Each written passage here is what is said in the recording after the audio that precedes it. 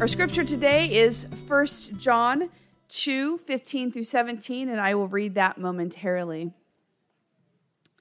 But let's start today by talking about rivals. There are all different kinds of rivalries that we see played out, but I'm talking about those entities that compete with one another for superiority in our hearts and lives and sometimes pocketbooks. In our house this week, that meant the Giants versus the Dodgers. And I told Mark I would not say anything about the strike. Right? Now, both teams, of course, originally from New York, now in California. The competition and the rivalry has been going on for 131 years. Not going to slow down anytime soon. Maybe baseball isn't your thing. How about Coke versus Pepsi? Both of those companies traced their beginnings to the 1890s, but it wasn't until 1975 that the rivalry heated up because the Pepsi company said that they proved in a blind taste test that more people preferred their beverage over Coke. So maybe you don't like sports or soda. How about Star Trek or Star Wars? That conversation may literally come down to when you were born.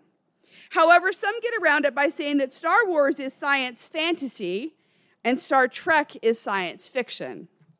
Okay, well, let's go on. Mr. Edison or Mr. Tesla, Microsoft or Apple, BTS or XO, Texas or Kansas City barbecue, Mount Everest or K2, predestination or free will. We could go on. Did you know that over 70 years ago, two brothers had a successful shoe company in Germany, and abruptly they parted ways for no good reason? They became rivals in their tiny little town, and the river was the demarcation with one over here, and one became Adidas and one became Puma. Did you know that? Their split didn't just affect one another. The whole community pretty much had to choose which shoes were better and which company to work for.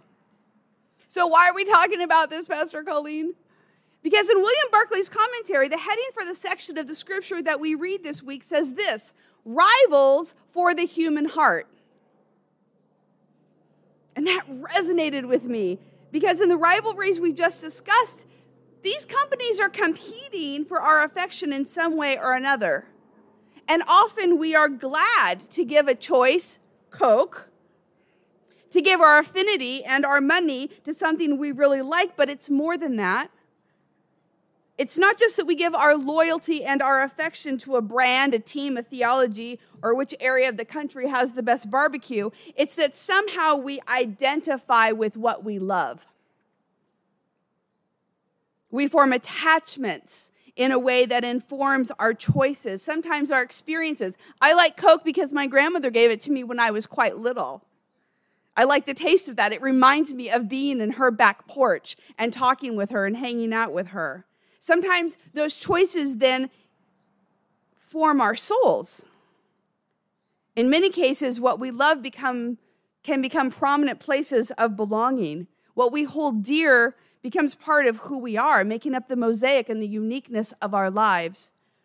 In the 3 verses we study today, John is pointing out a rivalry where we do have to make a choice, and that choice matters greatly. He's talking about what we love, and his point is that when our hearts get engaged with the world, it pulls us away from God the Father. The world and God are competing entities for our souls, and John is setting up a command couched in a warning that we all need to listen to, even though we might not like it much. God is not agnostic about the eternal choices we make in life. He has an opinion and a will for us to live by, and Scripture is the main vehicle for us knowing that will. It reminds me of a quote from a minister in Virginia in 1844 named Frederick Berman, who said this: "Preachers are meant to comfort the afflicted and afflict the comfortable." So let's see what Pastor John has to say to us today. Do not love the world or the things in the world. The love of the Father is not in those who love the world. For all that is in the world, the desires of the flesh, the desires of the eyes, the pride and riches, comes not from the Father, but from the world. And the world and its desire are passing away, but those who do the will of God live forever. This is the word of the Lord. So let's get clear first about what John means when he says world. He uses this term 6 times in these verses. John often talks about the world in his writings, and when he does, he means one of 2 things. He either means the created world, the ordered system that God set up in motion. We know the astoundingly complex material universe where creation as we know it exists, the place he made for us to love and enjoy, where we're meant to understand deep facets of God's truth and beauty. The other meaning for John is the fallen human condition that lives in direct opposition to God. He's been talking about darkness in this section, and he's reminding readers to be on guard against the world that operates in the power of evil but looks like harmless pleasure. John saw the heart as wrestling between these 2 conflicting entities, and that creates a dilemma for humanity. And because of this, John is telling us you have to recognize the tension between God and the world and then choose wisely whom you will love. Humanity has taken what God has given and we've made it about us, what we want, how our needs should come first, how our ego needs to be validated. We long for love, but then often look for it outside God. The scripture then is about what we value, isn't it? The rivalry for the affection of the human heart with God on one side and the world that humans have made in its own image on the other. The affirmations from last week now become warnings to the fathers and the young people and the little children so that they don't fall into spiritual duplicity where their hearts are trying to be in 2 different places at once. So let's look at 3 exhortations John gives us for how to deal with the rivalry that already exists in our souls between our love for the world and our love for God. In verse 15, we see the first exhortation, and it is this: do not love the world or the things in the world. So we need to know what the word for love here is if we're going to understand the danger that John is talking about. The word for love here actually is agape. Remember that there's eros, which is sensual love, and philia, which is friendship love, and agape, which is the highest, purest form of love. It's the love that God expresses toward us, a love that is sacrificial, a love that cherishes the other. So let's stop and think about this for a second. John is emphatically telling us that we should not have a deep devotion to the world, that we should not give our hearts fully to what we can experience here instead of the Lord. We often think about agape as only one way from God to us, which is an overwhelming and humbling truth. We are God's treasured children. In his nature, God is pure and complete love. So this is saying that it's possible for us to give our best, our most sacred expression to a world that cannot give back the love that we are created to have. That we can agape the world. And then we think about idolatry and how idolatry is the reality that we have made a prize of something only because of the value that we give it. So John is saying that to agape the world displaces the love of God in our lives, that we show the reality of what we love every day. And John is saying they are mutually exclusive loves, and we have to decide what we love the most. And we know this isn't something that we do once. It's something that we have to decide all the time because our hearts wander. Our hearts get beguiled by our own desires, our own understanding. And we have to keep coming to the place again and again where we will decide what we commit to love. So there has to be a delineation of what we love and a discerning awareness because the human heart can't be divided. When talking about money and God, Jesus says, you're going to hate one or love the other. You can't serve both. People don't simultaneously love the Yankees and the Red Sox. True fans would say, if you do, then you're not a fan of either. We can't hedge our bets and say we love God while still giving our best to the world around us. Love is a decision where we commit to someone or something wholeheartedly and then forsake all others. I was thinking this week that John gives this command because to love is to be vulnerable.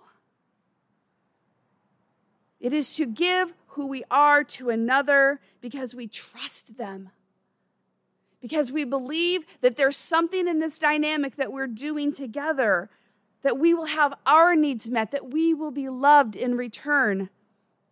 We're designed to love God first. This is the directive that John has been talking about. Have no other gods before me, God says.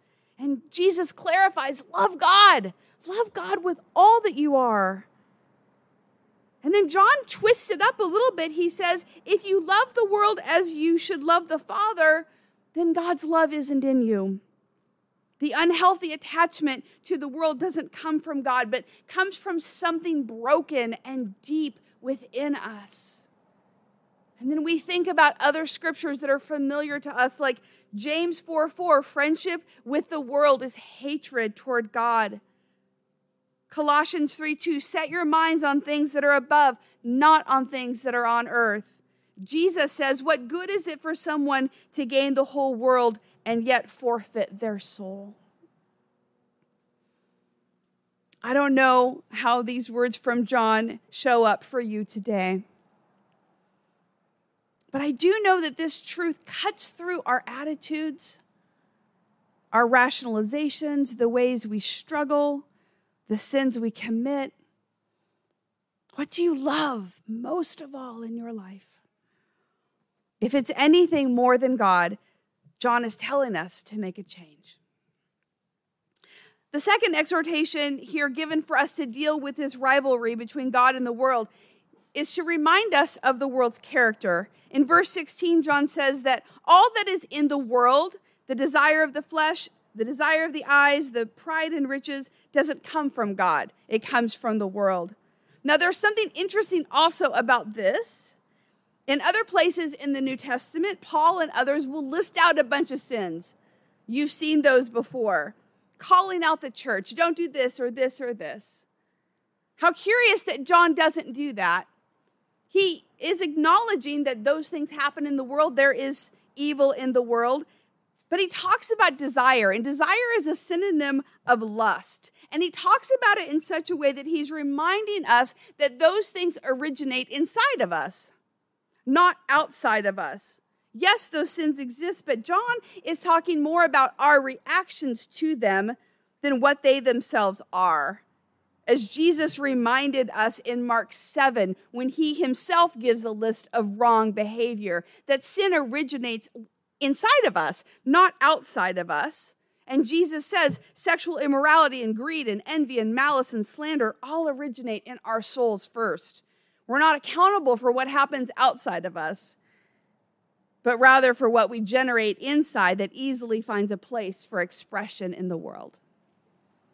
So John lists 3 characteristics of the world that the church should avoid. First, he starts with the desire of the flesh. This is a life where a person is dominated by their senses. It's to live for pleasure, and that's a big interpretation. It's a warning that our bodily appetites can lead us away from God. Yes, this is about sex, but it's also about gluttony and sloth and the ways that we seek highs through other substances. 2, he says the desire of the eyes can be captivated with a great longing for something that could corrupt us. In one of my readings this week, it said, think about the apple in the Garden of Eden, or David and Bathsheba, or when Jesus told the rich man to sell all he had to come and be a disciple. And the guy just couldn't do it. The desire of the eyes is a metaphor for something that we have to have no matter the cost.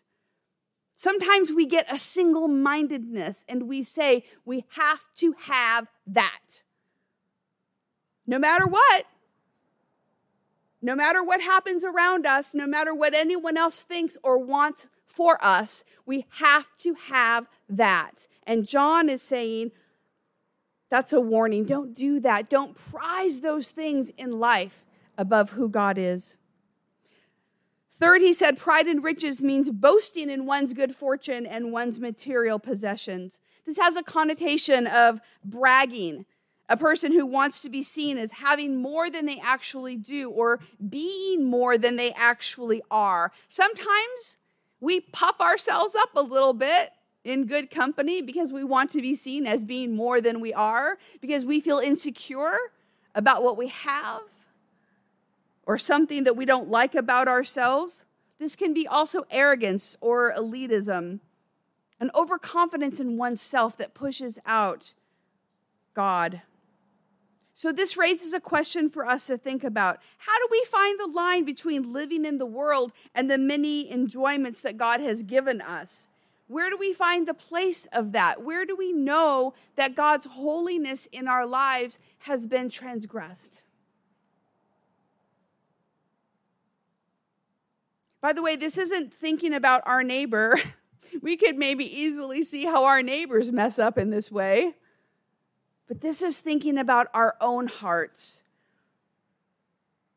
The place where no one else can see except for God.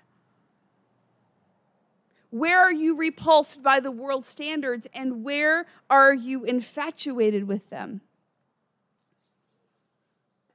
Can you see the place in your life, something where God's holiness has been transgressed, something that you've watched or participated in or done?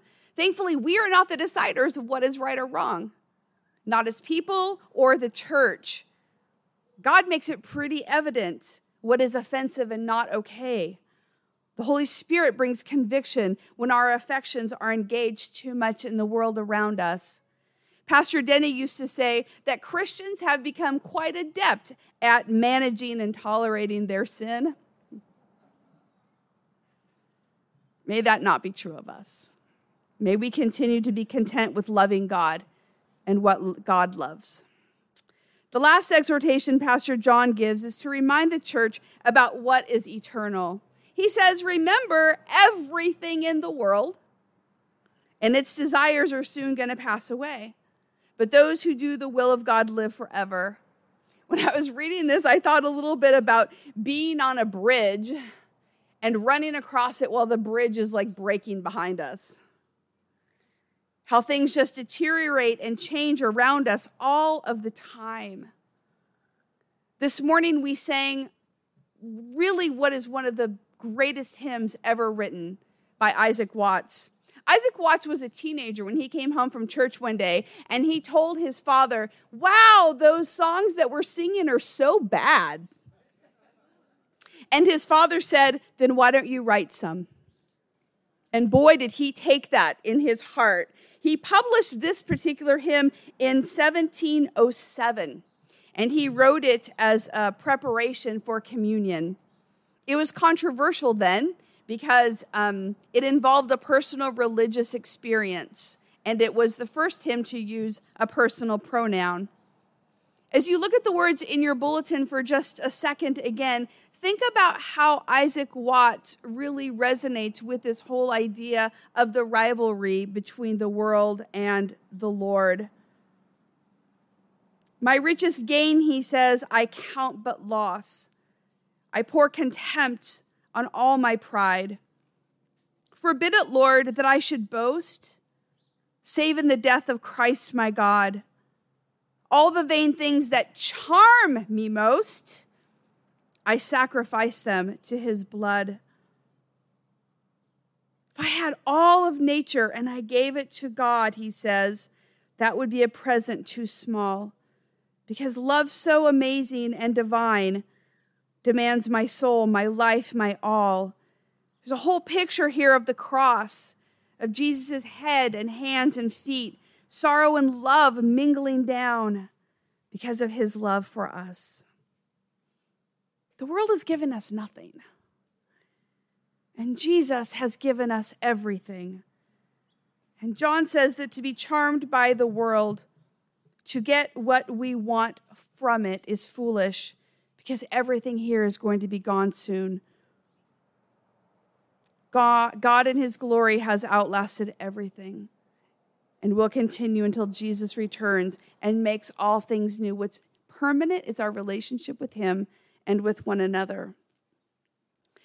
It's interesting if you follow the thread of both the world and God in these verses, and you will see that they are perfectly juxtaposed to one another. Listen to them as the NIV has pulled them apart. It sounds a little bit like Yoda.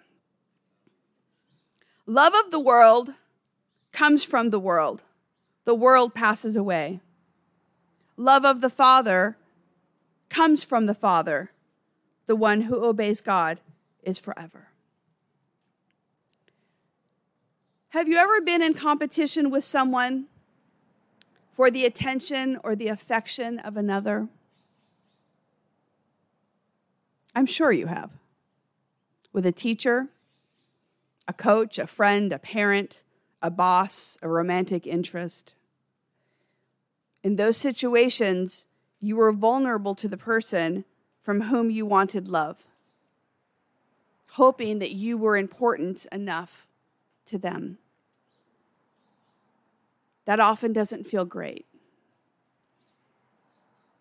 And then we think about how this is what the Lord does with us. That we are given the choice to love as we will, while he waits for us to choose him. On the cross, Jesus could not have been more vulnerable, as he gave his life out of great love for us. The rivalry of the world and the Father is one that we are going to always grapple with in our lives here. So let's spend time with the Lord now in prayer as we talk with him about what our relationship with him looks like right now. Thank you for listening. If you would like to learn more about the Free Methodist Church of Santa Barbara, you can visit us online at fmcsb.org. We pray this message has been a blessing to you.